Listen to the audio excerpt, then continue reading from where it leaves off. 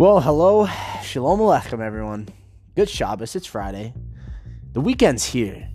I hope your week was so full of nachas, which is Yiddish for joy. And I really hope you got to see some of your chevra, that is like your tight-knit group, some of your mishpoche, that's your family, and maybe even if you've got some bubalim, some kepalim, that's Yiddish for youngsters, cuties. And I hope you got to see them too. Anyways, I hate long intros. I know you do too. Let's get in. It's going to be a podcast summary from the Happiness Lab. TikTok, chokhmah, some wisdom on TikTok, yes. And that's about it. Enjoy.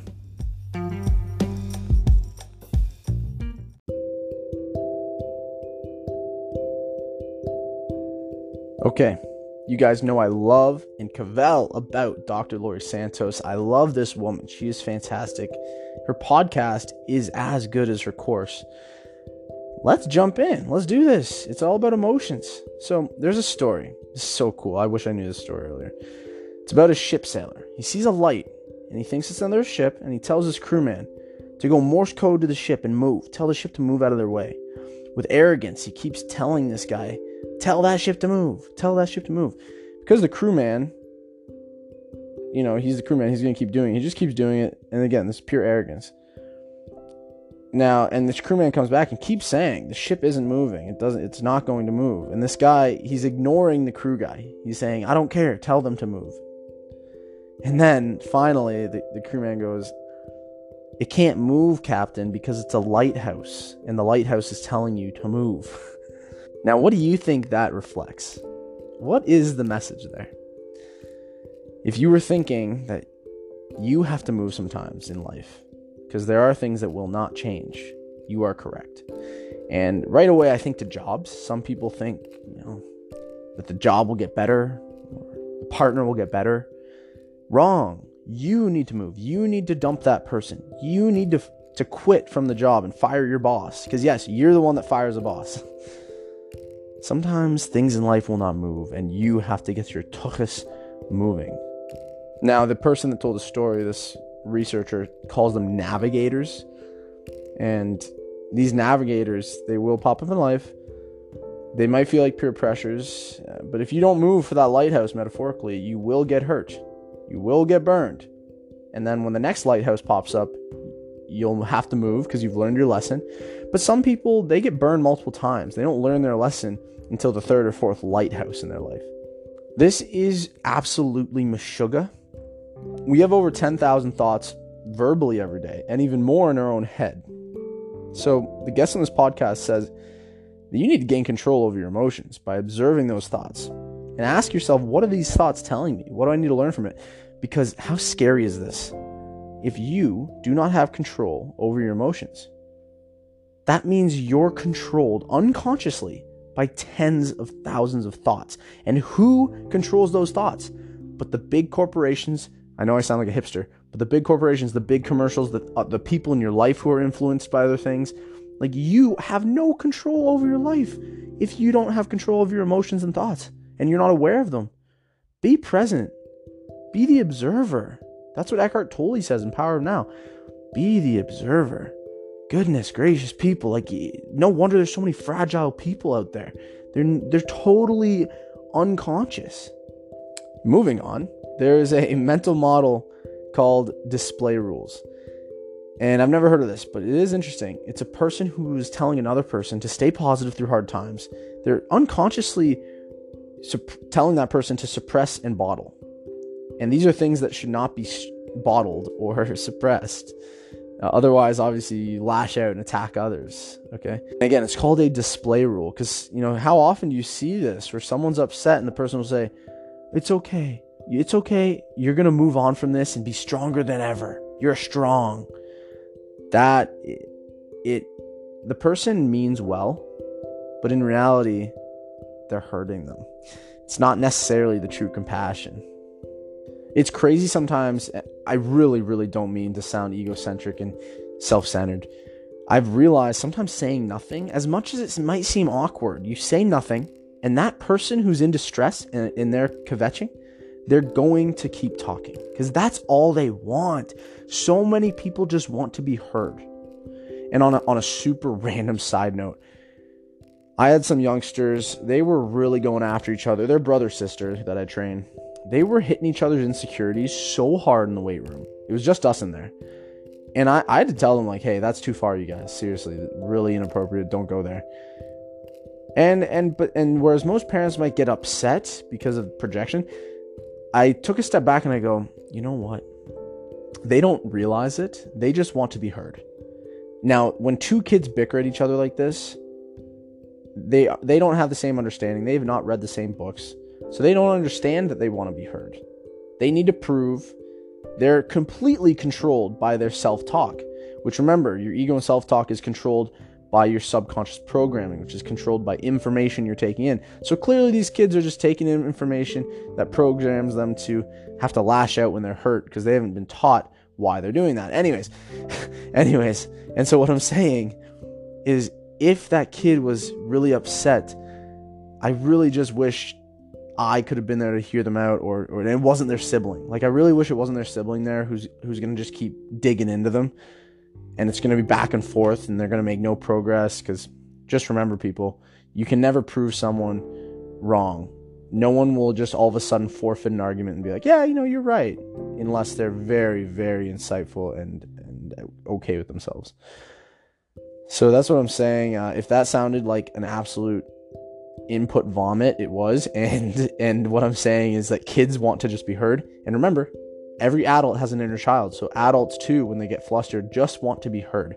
And if someone is sad or angry or just flustered, sometimes it's best to say nothing unless they ask you a question. Okay? And I'm not going to go deeper into that because there's like a million outcomes that could happen from the question. Like if someone said, like, well, you're not saying anything, like, say something. You go, and maybe you pose another question back instead of saying something, because they might just take that as fuel if they're upset. Or you could pose a question like, continue, please elaborate. And then you give them room to keep talking. And if they ask another question, then you maybe answer them. But you don't want to sound like a robot either. That pisses people off. And so that's what I'm saying.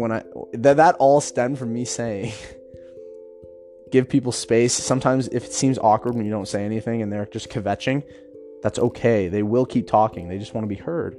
The guest talks about not identifying with our emotions, which I couldn't agree more with. You guys know this.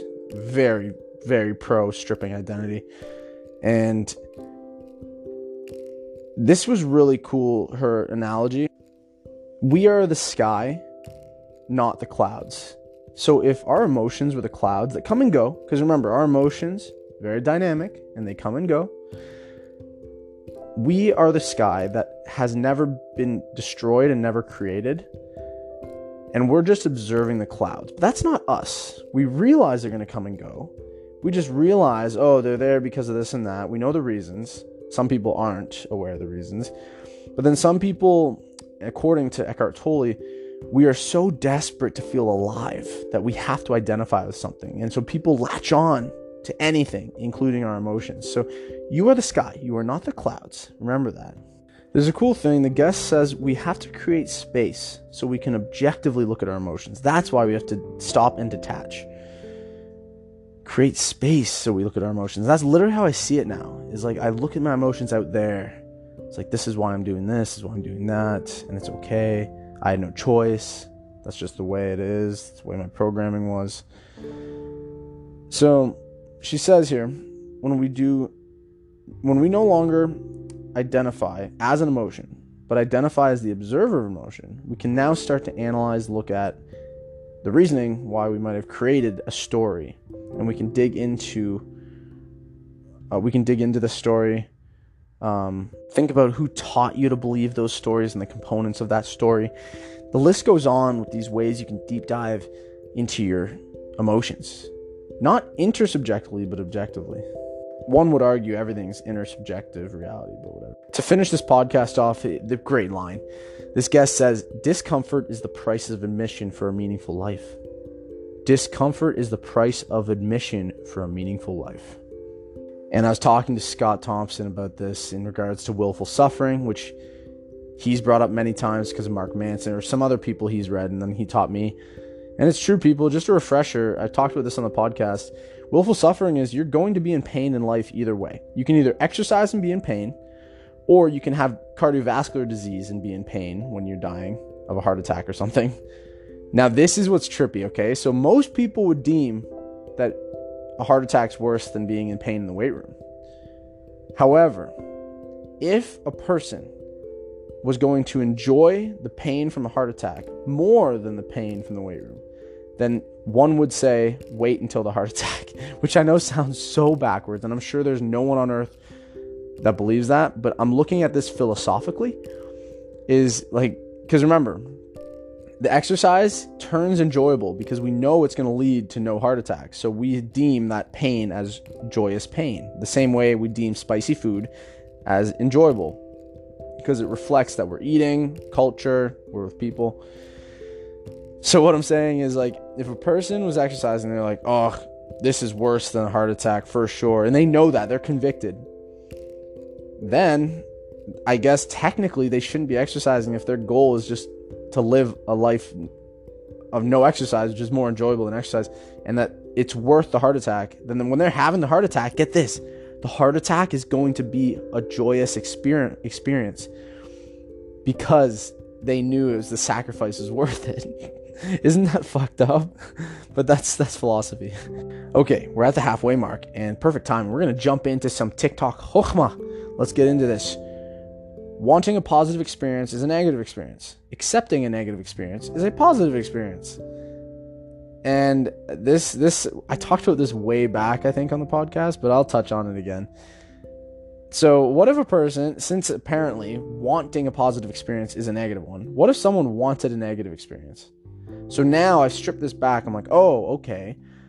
Wanting is negative, despite positive or negative connotations. Just wanting something is negative. That's what the Buddhists agree with anyways as well. Accepting a negative experience is a positive experience. So acceptance, because what if you accepted a positive experience?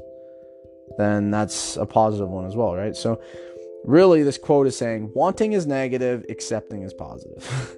That's what I came down to. Because what if someone wants a negative experience, right? Then is that negative now? It all stems back to just being present. Because if you're wanting something, you're not being present. To accept something is to be present. You just can't get away with presence being the key to happiness. I'm not even kidding. Because depression stems from the past. Anxiety stems from the future. The present is peace. Okay, next, we're moving on to this TikTok about some behavioral psychology. Because yes, my TikTok's all about that stuff. Because I just love stripping out. I love stripping. Yeah, you got it. Exactly.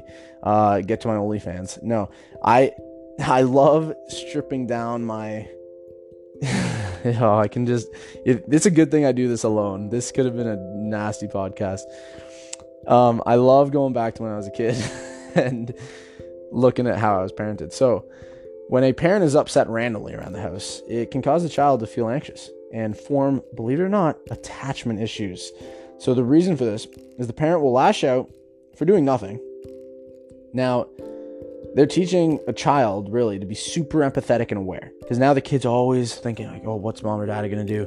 They're always, or their caregiver, they're always wondering what they're going to do. So they're empathetic now. They can read emotion really well. They also want us to know if they're going to get yelled at out of nowhere. So they're just always aware, hyper aware, never looking in at themselves, hence them being empathetic. Also trying to fix people and trying to people please and trying, you know what I mean? This can actually cause relationships in their life to suffer. They don't trust, maybe. They could never trust the person they loved. And remember, our caregivers teach us how to love. So all your relationships, you can thank your parents for the way you handle relationships. Deep down.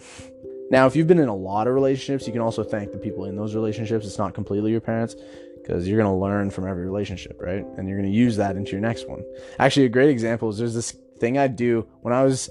There's this like little kissing thing I do. I just kind of like bite someone's lip, like, but not like, don't worry, I wouldn't like completely destroy their lip. I wouldn't like, I wouldn't like bite it. Just like, I would just like lightly nibble it. And then one person was like, oh, Zev, I don't like that. And I was like, oh shit. Like this other partner I had, I totally forgot like that. They liked that, but I should have known like this person was a different person. And that's why every relationship you're going to learn from someone else. So, and the reason I say that is like, It's not like my caregiver taught me how to do like my caregiver, like that's so messed up, right? Like my caregiver didn't like teach me how to kiss someone a certain way. Anyways, so it's a mix, right? I think it's more the internal stuff is what we were taught by caregivers. Okay, so this really random guy with no credentials on TikTok, like most people on there, he had a theory. So I'll share this because I thought it was cool. We get so much dopamine on social media, right? When we're out in the boring real world, our brain fires thoughts at us nonstop to keep us at this baseline dopamine. And so this is why, ironically, we get more anxious from social media when we use it to forget about our thoughts. Now, I have to check with a psychologist on that, but that's someone's theory, and I thought that was kind of cool. Another random person says, do not argue. Don't argue. There is no point. It never works. You'll never convince someone of anything when arguing with them. Just please internalize that. You will never win an argument. You cannot win an argument. Get yourself centered when you're feeling things getting out of control, okay? Center yourself. Just be like, okay, why am I trying to prove to myself or others? Blah, blah, blah, blah, blah. And you can start going super deep with your self-talk. There's a saying here, say your part and then depart. Okay? Because once you say your part, you're not going to... So maybe say your part if you really want to get something off your chest for your ego's sake, and then get the fuck out. I believe that people trying to convince each other, even though they're both set on their ways, is really projecting fears and insecurities on each other while taking everything personal. That's really what's happening when people are trying to convince each other of things. There's a saying here. We're going to move on. We've all heard this, but if you haven't, this is a big day for you. Nothing changes if nothing changes. And if you've heard that before, but you forgot about it, you are welcome. I just learned. So you'd say de nada in Spanish. You'd say de rien in French, and then français, and then in Hebrew, what was it? It was Bekle. Oh, I forget now. It starts with a B. That was super random. What I was gonna say, nothing changes if nothing changes. You have to change something if you want things to change. If you know better, then do better. Okay? If you know better, do better. What are you waiting for? What are these deep insecurities doing, stopping you? Why are you chained down by your fears and insecurities? We need to go deep. There's something called the flooding smile. This is just creepy. I couldn't disagree with this more. When you greet someone, oh God, this is so cringe. When you greet someone, this person says, don't immediately smile super large. Analyze their persona for a split second, and when you see, and then flood them with a huge, genuine smile. Apparently, it'll make them feel a million times better. I couldn't disagree with that more. That is just straight creepy. Imagine you're straight faced with somebody for like a split second when seeing. Like, I'd honestly think something was wrong. To be honest with you, I'd be so confused. Okay, we have TikTok wisdom part 2 here, and I'm gonna try and hustle through this. We're at the 17-minute mark, and should I end the podcast right now? Do you guys want TikTok Chokhmah part 2 here? Yeah, I don't know. You know what? I'm gonna end the podcast. You guys, I'm gonna keep you on that cliffhanger. You gotta listen in next week if you want to hear this next part of TikTok. Thank you so much. I'm so grateful for you guys, all 2 of you, for listening. This really though, if I am dead and gone, and this is the year 2200, and you're some great grandchild, please go refinance and cash out your real estate that I left you. No, I'm just kidding. Please, this is actually kind of a trippy moment right now. I'm going to assume that my future family can listen to this, and maybe someone's trying to like dig up their ancestry and they've somehow stumbled across my anchor cloud. Welcome. And maybe, what are the odds they stumble across this moment right now? Jeez. Anyways, if you are listening, this is going to be really awkward for the people who are in the year 2022. If you're listening and it's way down in the future, you better be hovering off the ground right now. And this better be in your brain. This microchip better be in your brain. I truly love you, and take care. Bye.